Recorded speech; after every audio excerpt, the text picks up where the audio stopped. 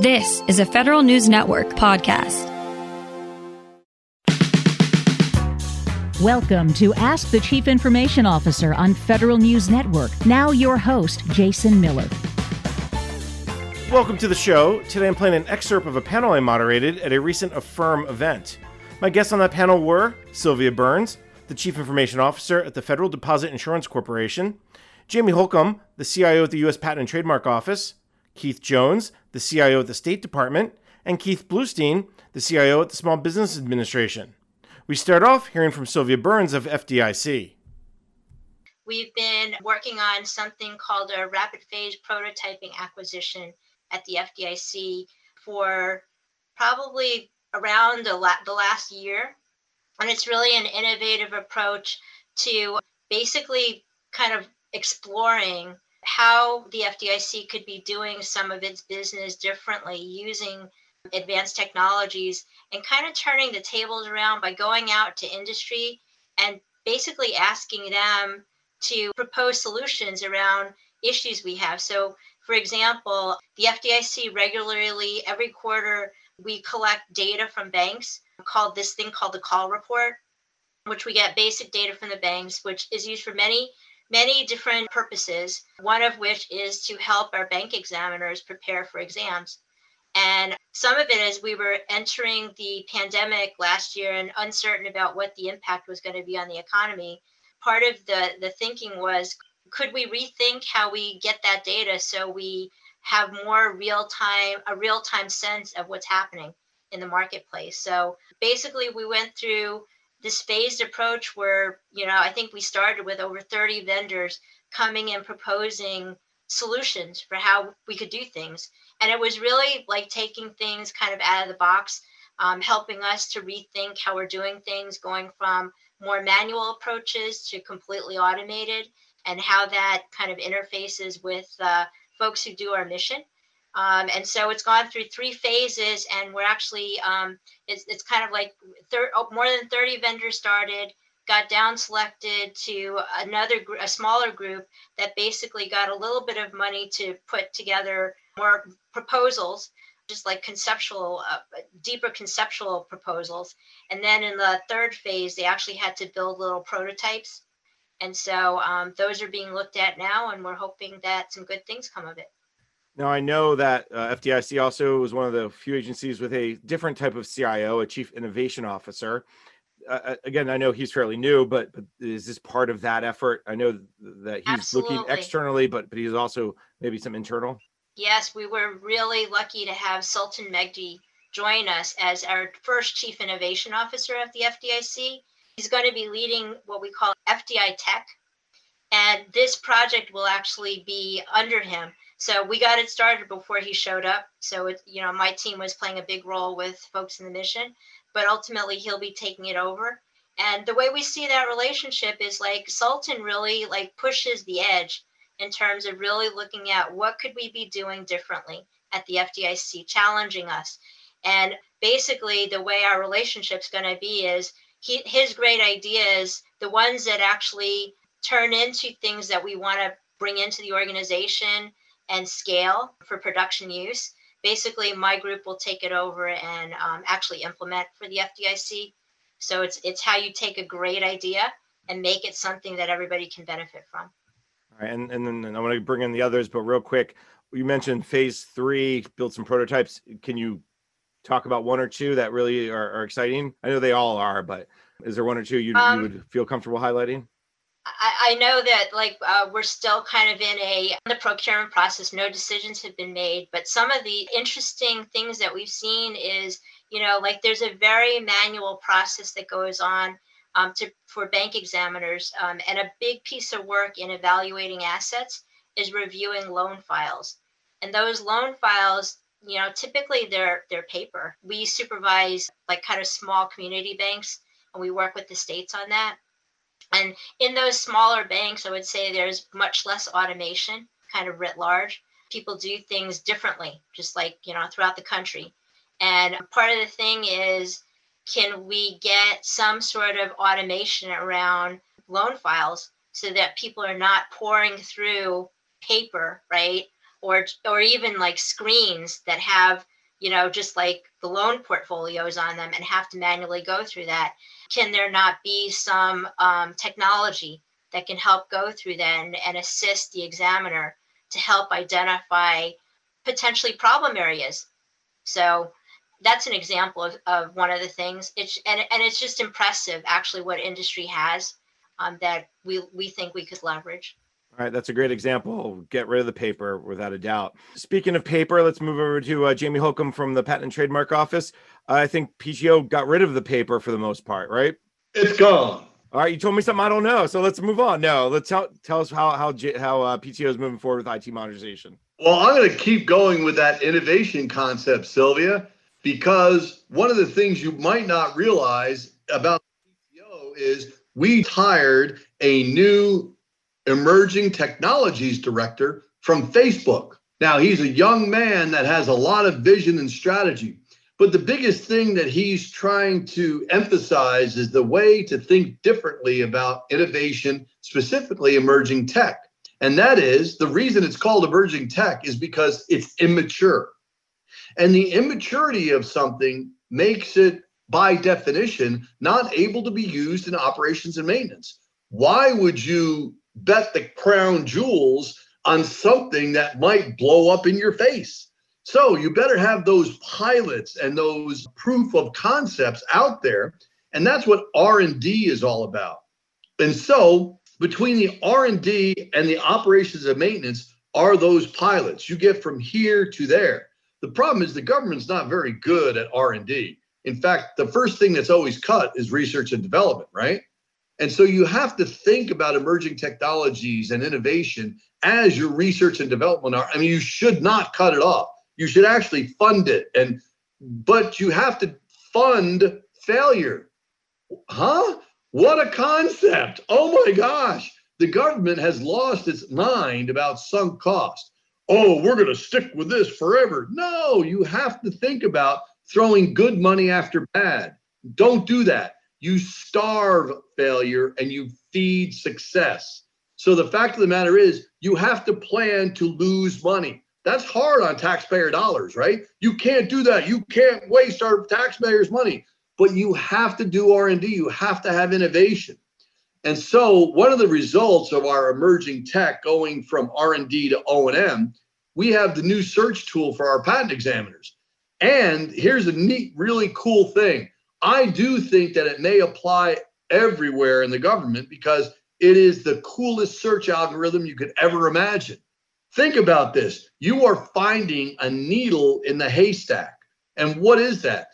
The patent examiner has to figure out what is unique and novel, and that's never been ever invented, ever thought about before or put into place until now. How in the world do you do that? That's amazing, right? But what we've provided is a new search tool to go out there and create and search on concepts rather than little word searches. When you search on a concept, you create a haystack, and you can create these different haystacks and then search for the needle within the haystacks based on the relative ranking and the strength of what that concept has instead of just word searches. So there's a lot of greatness coming out in the future. And I just want to say it's all based on the fact of taking R&D innovation and transferring it over into the O&M world based on real pros and cons, the business case that you derive from your pilots and proof of concepts. So the logical question is, how many failures came before the success of that search tool? And how many is maybe a relative term, but there was some good and bad that came from it. So how'd you get from here to there? There is no magic number, right? Everybody's looking for that standard operating procedure. Well, if we have 3, it's too much. But if we have 6, say, no, it's not that way. In fact, when you think about it, innovation in Silicon Valley and so forth, right? Every 7 out of 10 businesses truly fail. So it's only the 3 that succeed that we hear about. So failure is much more common than success. And we really need to think about that with R&D. So I'll throw that number out there for you, Jason. All right. And that tool that you talked about, that search tool, is it in pilot? Is it in production? Where is it in the realm of things? rolling it out to our 9,000 examiners over the next 12 months. We have to take a break. Today I'm playing an excerpt of a panel I moderated at a recent Affirm event. I'm Jason Miller, and you're listening to Ask the CIO on Federal News Network. Welcome back. You're listening to Ask the CIO on Federal News Network. I'm your host, Jason Miller. Today I'm playing an excerpt of a panel I moderated at a recent Affirm event. My guests on the panel were Sylvia Burns, the CIO at the Federal Deposit Insurance Corporation, Jamie Holcomb, the CIO at the U.S. Patent and Trademark Office, Keith Jones, the CIO at the State Department, and Keith Bluestein, the CIO at the Small Business Administration. We start this segment off hearing from Keith Jones of the State Department.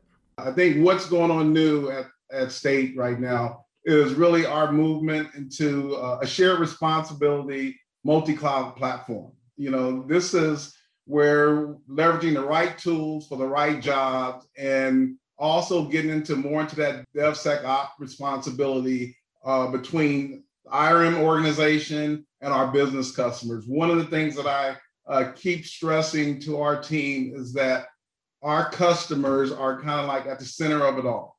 We have to work side by side with them, whether it's here in DC or whether it's out at Post. And I think we've seen that engagement. One of the priorities that I've been talking about throughout since I've been there since January is customer centricity. So I think between getting everyone into this multi-cloud platform where they're able to develop applications that benefit the Post, this is nothing new where you have at agencies where you could potentially have shadow IT. And in order to conquer some of that shadow IT is give them the guardrails to operate with. And that way you don't have to worry about your ATOs getting out of control, which is something else. We can go into that later. But certainly it provides them the flexibility to address the unique requirements because each post, each embassy, they all do something different.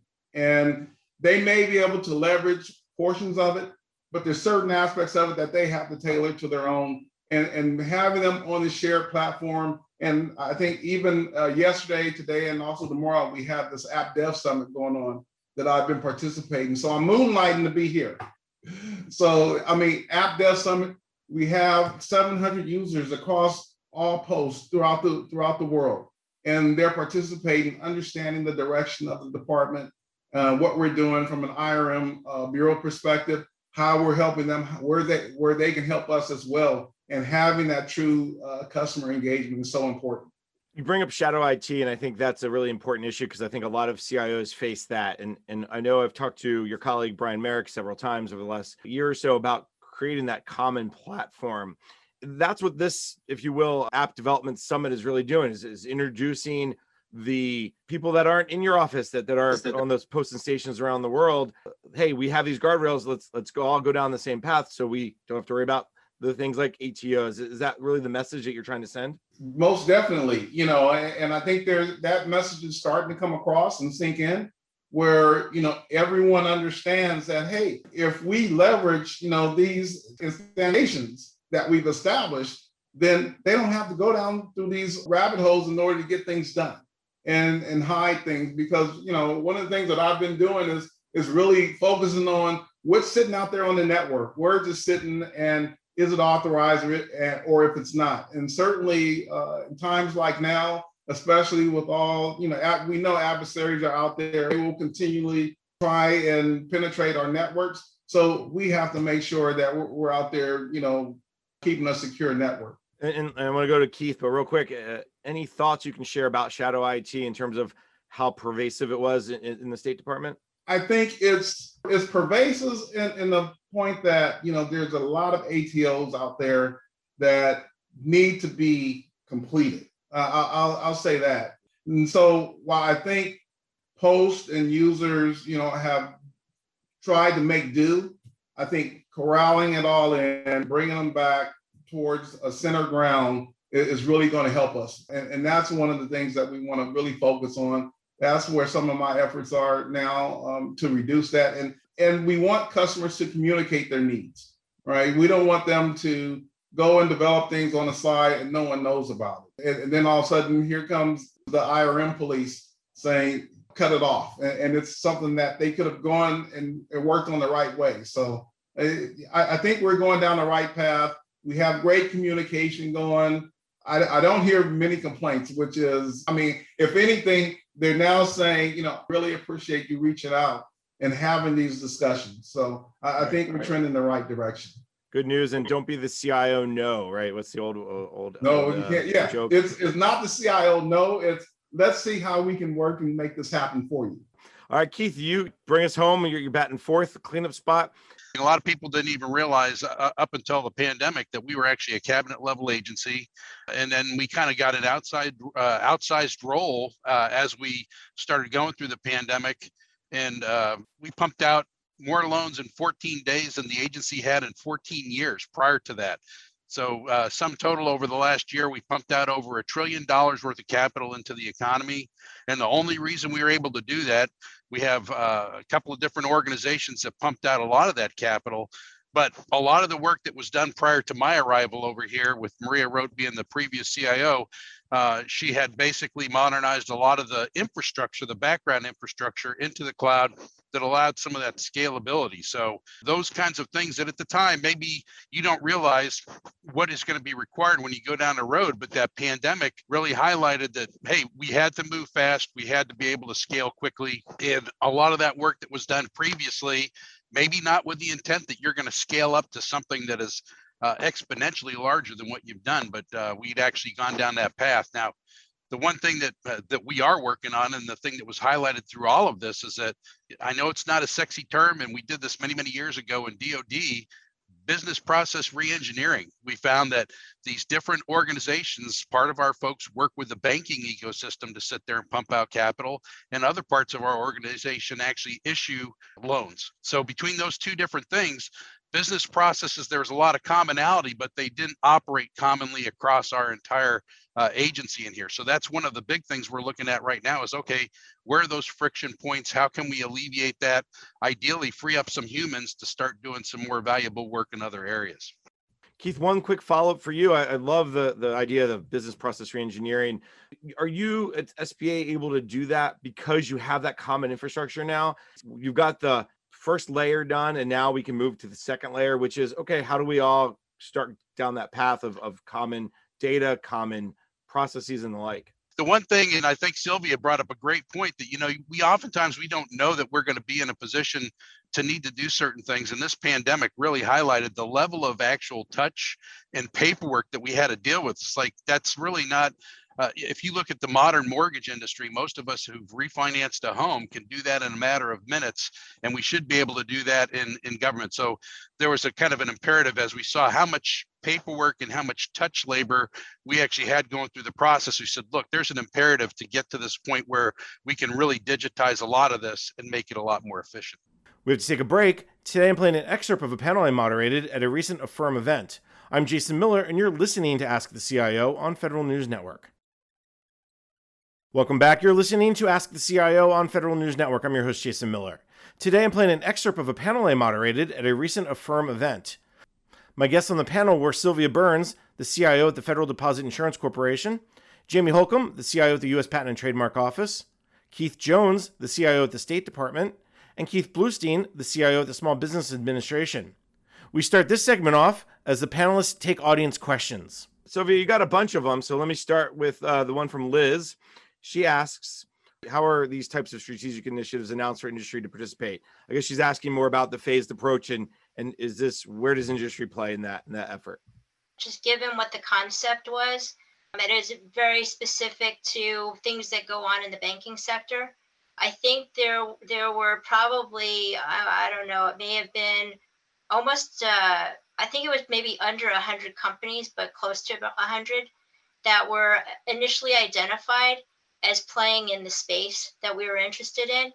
And so I remember that we had kind of almost like an industry day where we invited them in and we talked about what we were looking for. And so, that was how the process got started. If people are interested in learning more about what I was talking about with rapid phase prototyping, on FDIC.gov/FDI Tech, there's a link there to rapid phase prototyping that tells a little bit more about what was involved there. And I think it has a little outline of the companies that ended up being down selected. But I think it started with kind of more focus on looking at companies that were in the space that we were looking at. Let me open up for the rest of the panel. Very similar question. Sylvia mentioned innovation. Jamie mentioned innovation. There's always a lot of events. If they want to bring innovation to you, how do you open that door? How do you accept that innovation beyond work with our acquisition office, look at Fed Biz Ops or whatever we call it now? But really, like, how can they really kind of get that in front of your folks? It is using a white paper that's actually structured in a business case format to the use case that the agency has. If you can show me in black and white the pros and cons and how in your past performance at agency XYZ, you did this and it applies to my problem, my mission, then I look at that and I say, this is market research. I can take this requirement and put it out there on an opportunity. Hooah! I hate it when everybody says, well, let me hear what your problems are. Look, I don't have any problems. I'm operating a great agency. Go away. No problems, right, Keith? So I'll say pretty much the same thing, just what Jamie just said. You know, it's the white paper, and, you know, when you send an email in and all of you figure out how to get to me, because many of you already have. So my inbox does get, you know, flooded at time. However, you know, I do look at it and I look to see what's being brought to the table. And some companies are including, like, this is where we've done business. This is where we are in the process, which really helps. And I communicate that to our team, especially in the cloud area as well. And then areas around architecture and design, things like that. We're taking a look at those, and I'm having our folks, hey, go look into this and then come back and let's have a discussion about it. Then we'll bring in a vendor and talk to them. Other Keith. I second all of those things. I mean, a lot of times we hear, you know, we're in the IT field, we're all innovators. We're all thinking about how can we leverage new technology? And there's no shortage of people that are telling us that we can solve the problems. We can, you know, solve famine and all of these types of things. But the fact of the matter is, it goes back to what are my problems? If you can sit there and show me how I solve my problems, and maybe you don't necessarily have the direct solution for that, but if you can actually demonstrate that here's where I've done it before. I used to joke that I was from Missouri, the show me state. Show me where you've done it before, where this has actually been a successful use case. I'm much more inclined to listen to that and have my folks spend some time to say, okay, is this something that can help here? All right, so let me play devil's advocate on everyone, and not everyone did what FDIC did, which is put out this kind of, hey, we were looking for innovations in this areas. Like, how do I find your problem? Like, it's not just they're in the ether, right? And they don't just exist. You do something very similar to what FDIC did, which is, hey, here's the areas we're trying to innovate through. Give a sense, because I think there's a little give and take on both sides. Jamie, go ahead. Last year, we put out something called the IAISS contract, which specifically went out over innovation. You know, it's like, show me the emerging tech. We currently have 13 companies on that are helping. So it's easy to look that up and then figure out who those companies are and say, hey, look what we got, and, you know, maybe work together, right? Because I always like when people work together, it's a lot better solution. That's one way. The other way is to think about what the missions are, right? And that's where they want to say, well, let's talk to you about that. What are your pain points and so on and so forth? I mean, it's obvious when you put out a solicitation what the pain points are. So what you want to do is the market research and be able to shape the opportunity in order to figure out, oh, we got some understanding more so than others. Let's get together and make sure we win this opportunity. So I love the whole thing about vendor days when you show the capabilities of certain solutions. And I think that's what we need to have more of, industry days where people get together. I know the State Department's big into it, so I like that. Something I've already started is just that, industry days, but certainly we're going to be communicating that. And these are the type of forums where I would definitely bring the team into to have discussions with industry. I promote that. I think it's so important. I want to get, you know, there's some of our folks, they do the talk search, but then there's a lot in certain areas where they really don't want to come out and speak. But I'm pushing the envelope there and challenging them. Hey, let's get out there. Let's communicate to industry. They are interested in being our partner. Let's not have this wall where no one knows what's going on or how they can help, or how do I get this meeting with Keith Jones? How do I get this meeting with the deputy or something like that? I want to make sure that industry kind of like knows what our needs are, what our priorities are. We push out our IT strategic plan periodically, and it's actually an agile IT strategic plan where we're introducing it each year. I'd add into that, on this panel here, I think we're demonstrating that we've got some pretty incredible innovative thought in the government side, but industry brings an awful lot to the table. And my experience has been that if you can sit there and do things like RFIs or industry days, they're very, very helpful in understanding what is the problem set that you're dealing with. The frustration we have a little bit, certainly in SBA right now, is the volume, we're bandwidth limited, the volume of actual procurement activity to sit there and actually go through the process of getting an RFI and setting these things up. It's a little bit challenging at times, but I think that getting industry to come in and hear what your situations are and then providing potential solutions for that is helpful. And the other thing that I'll stress, and I've said this many times when I've had talks, is that trust is a big factor for me. If you not only show me where you've done this before, but if you've also been patient and you've been willing to walk me down the path of, okay, here's how we can be a trusted partner. Those are things that really hold sway in the long run for bringing in innovative ideas. All right, let's move on to some other questions. Jamie, I got one from you from, I think it's Chalk, if I get the name correctly. This person asks, how do you fund those quote unquote failed projects? How do you manage the budgets when there are more than one failure? Sure. The point is you expect failure. You don't plan for it. I mean, you plan to fail because you need to figure that expectation. But if you're planning and funding failure, that doesn't make sense, right? The point is you expect everything to come out successful. If you have 7 of 10 fail, that's normal. So that's where the expectations and so forth lie. Now, how do you fund it? It's emerging tech. Do you put all your eggs in one basket? No. You have to have your O&M. You have to have your development. Then you have to have a portion of your budget. I don't care what you call it. Call it R&D, call it emerging tech, call it whatever. But if you don't identify that in your annual plan and then execute it, you'll never get ahead. You'll always be behind. Now, you could start out, and I've seen agencies do this one too. I depend upon industry to be my R&D. And therefore, you're going to contract for that R&D, that pilot to come across. Then it has a lot to do with your procurement team and how you evaluate those pros and cons and how they fit into the agency. And that's a very viable way to do it, that you don't have to spend a lot, that you're expecting industry in the commercial world to show you what's what's correct, what's right. One of the things I've always said is the government can't afford to be bleeding edge. I can't have a bloody nose, but I can be leading edge. You take away the B, okay? That's what I think. Sylvia, you were shaking your head. You're just going to weigh in a little bit about this idea of failures is not the best word, but we'll use it for now. Yeah. Well, I mean, I think everybody starts with hopefully a great idea about something that we want to do that helps the business. And what we're trying to do is optimize the success of whatever's going to happen, right? The effort, the project.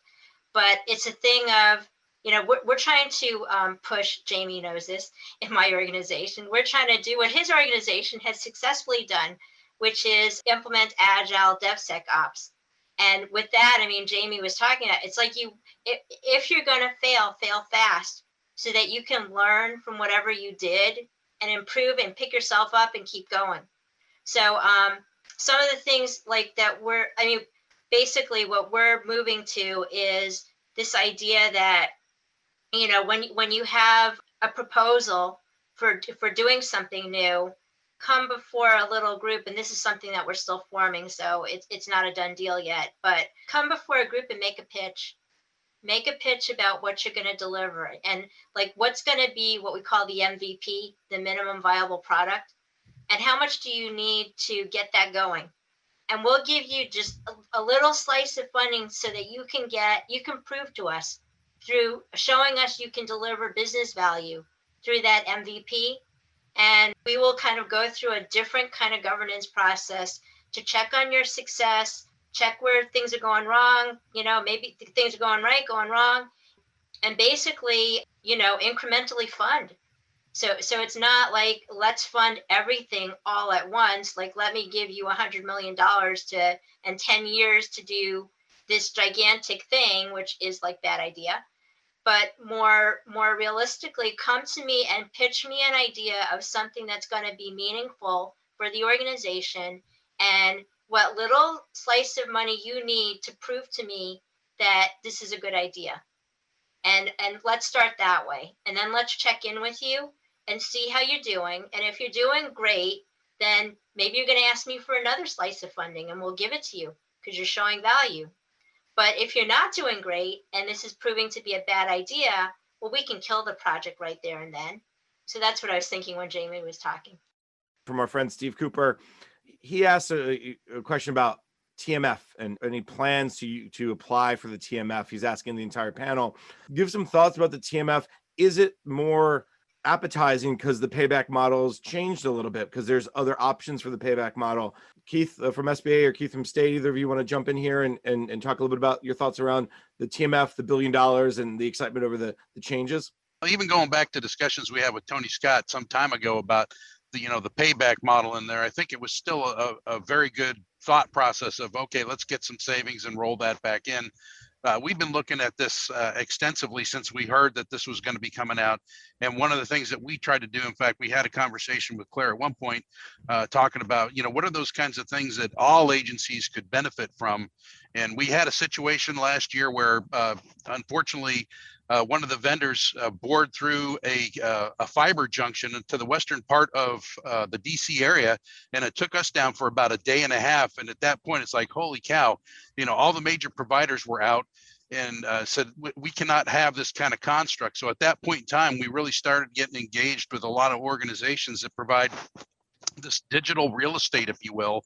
So saying, look, if we can provide ourselves the lower layers of the tech stack there, where they're resilient across the entire United States, that's always backed up, and just lay the applications on top of that. That's something that now gives you resilience and gives us that kind of capability in the event that there's a local outage. And that's something, that kind of construct, that I think is beneficial probably for a lot of agencies. In fact, I know when I was at NASA, we were looking at that technology over there. So I think that some of these things are things where they're going to be expensive.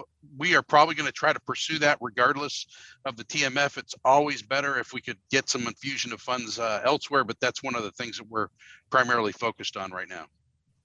At State, so the TMF, I think the new model is very attractive. Certainly, there's lots of things that we can think about where we can leverage the TMF. One of the biggest priorities, of course, is going to be around cyber, and looking at various projects that we have prioritized at the enterprise level is going to be kind of like my first priority. And I think what I do like about the way the TMF is shaped out is that both the CFO and the CIO has to sign off on any project being put forth, whereas, a bureau or no one can go around anyone in the department. Well, everyone's going to know about it, because I'm going to provide full transparency as well as to what programs and projects we may have submitting TMF requests. But at least we as a department can look at it, prioritize it, and see where it really fits. But certainly the model, the payback model, is extremely attractive, especially when you can't afford. I mean, you look at certain areas within the department, and funds were actually cut because of fees were down, this, that, and the other. So I think it's to our advantage to really leverage this new payback model. Look and make sure we have the right projects that we're going after. We're not going after the wrong thing, but the right projects. And we have, not only that, we have the schedules, we have the plans, we have everything all set in stone. Because what I don't want to do is react to something. I don't want to say, oh, here's the funding, and now I'll go start planning. No. We have to plan now in the event that we do receive the funding, so that we can then execute. We have to take a break. Today I'm playing an excerpt of a panel I moderated at a recent Affirm event. I'm Jason Miller, and you're listening to Ask the CIO on Federal News Network. Welcome back. You're listening to Ask the CIO on Federal News Network. I'm your host, Jason Miller. Today, I'm playing an excerpt of a panel I moderated at a recent Affirm event. My guests on the panel were Sylvia Burns, the CIO at the Federal Deposit Insurance Corporation, Jamie Holcomb, the CIO at the U.S. Patent and Trademark Office, Keith Jones, the CIO at the State Department, and Keith Bluestein, the CIO at the Small Business Administration. For this fourth and final segment, the panelists continue to take audience questions. Interesting one from Liz. She asks, across all agencies or across the panel, what emerging technologies are you looking at? What's exciting? AI, multi-cloud, high-performance computing? You know, we talked about business process reengineering earlier, but part and parcel of all that is when we really ramped up to sit there and start pumping out all this capital across the nation here, we ended up bringing in a ton of people. Just from an HR standpoint, it was incredible the amount of people that we brought in to assist with that. And one of the things that has become obvious over time is that, look, a lot of this stuff can be automated. How do we sit there and transition from low value work that people are doing to high value work so that when we're paying those individuals, they're doing something that can't be automated. So what we've done is a lot of work to determine that, hey, there's a lot of automation opportunities in here. So that means AI and RPA. So we're taking a look at those two things right now. We've got some pilots going on, and the appetite for that has been through the roof. So part of this will be, unfortunately, probably a victim of our own success in there, and that they will want much more than the rate with which we can deliver. And Keith, roughly how many pilots are ongoing? The ones that I know of, we have 7, and I'm sure that there are many more than that. We're trying to get our arms around just making sure that it doesn't go crazy. Others jumping on the technology question? At State, think about a pivot to 110,000 users teleworking, right, within 3 weeks. A department that really, didn't telework at all. And so that has just unveiled such a huge opportunity of business process reengineering around whether it's HR, whether it's financials, whether it's business apps, this, that, and the other. I mean, so much opportunity. One of the things that we're looking at right now is in repatriation, right? Being able to truly automate and digitize those signatures when we repatriate individuals coming back in country. Because what tends to happen is weather conditions are so unpredictable that you don't know, and papers are sometimes lost for days, or they get wet, this, that, and the other, and we have no record. And so therefore there's no revenue coming back in because of that, or at least immediate or even in the near future. So that's one of the efforts. And then on the Zero Trust, for us, it's getting to at least a strategy. And I challenged our new enterprise CISO and working with others across the organization to come back with a Zero Trust strategy, and also reach out to others and reach out to industry and see what tends to be working, and don't get caught up in buying tools. That's not going to cut it, right? Let's make sure we're truly connecting the dots in that effort.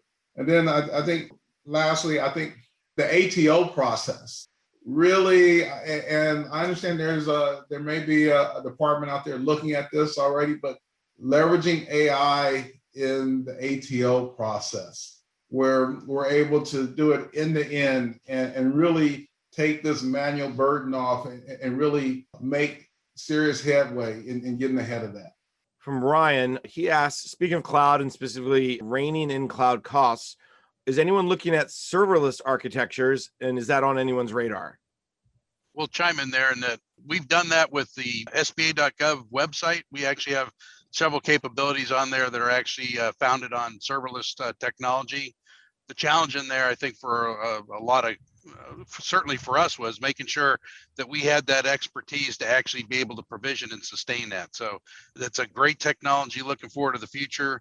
But I do want to sit there and kind of highlight that that's something that was driven by the needs of the organization. They wanted better responsiveness when it came to the website being out there. And really any of the things that we've been talking about has been driven by the mission and business areas within SBA saying, look, we need this, we need to be this much more responsive, and we want to be a high value provider. So serverless technology is just one of those elements that have gone that way. Okay. Another good question comes from Connor. He asks, how have other CXOs changed their roles, their interest in IT and IT procurements since the pandemic forced the remote work? Have you had a different conversation with the CFO, HR, acquisition folks over the last 14, 15 months? Sylvia? I don't know that we've so much changed the conversation with the CFO, but I would just say across the whole organization, the kind of the realization that IT is really fundamental to the proper functioning of the mission. That recognition has just been pervasive. So I think the consciousness of IT in all aspects of people's work, it's just there. So even though I would say there's this conversation we have in the FDIC, my organization, the CIO's organization, we're not like the line mission. We don't do bank exams. We don't resolve or receive banks or any of that stuff, but we're still considered actually core to the mission. So we may not be like one of the primary mission organizations, but we're seen as something that is absolutely essential for the mission to actually happen. So I would just say that was more the change, just a general consciousness in the organization. What I've noticed is that you have a lot more individuals reaching out and they're also very appreciative of the job that, IT does, right? And, behind the scenes, they used to say, well, don't give it to IT, but now it's, let's make sure we reach out and see what they're thinking and see how we can be assisted. And that recognition has been obvious for me. It's something that I'm very keen to be aware of where the various pain points are throughout the organization. One of the first things I did when I got there is reach out to those bureaus, even though, the permanent assistant secretaries weren't there, but reaching out to them and having discussions, understanding what their priorities were. And, it was their opportunity to say, we don't like this, or, we're not getting this type of service, but it was the extreme opposite, where they were more appreciative and saying that, we look forward to continuing the partnership and there's great things going on with the team and let's keep it moving. So I think there's a greater appreciation for it. That's all the time we have for today. For the show, I played an excerpt of a panel I moderated at a recent Affirm event. My guests on that panel were Sylvia Burns, the CIO at the Federal Deposit Insurance Corporation, Jamie Holcomb, the CIO at the U.S. Patent and Trademark Office, Keith Jones, the CIO at the State Department, and Keith Bluestein, the CIO at SBA. I'm Jason Miller, and you've been listening to Ask the CIO on Federal News Network. You've been listening to Ask the Chief Information Officer on Federal News Network. Tune in Thursday mornings at 10 or subscribe to this show on iTunes or Podcast One.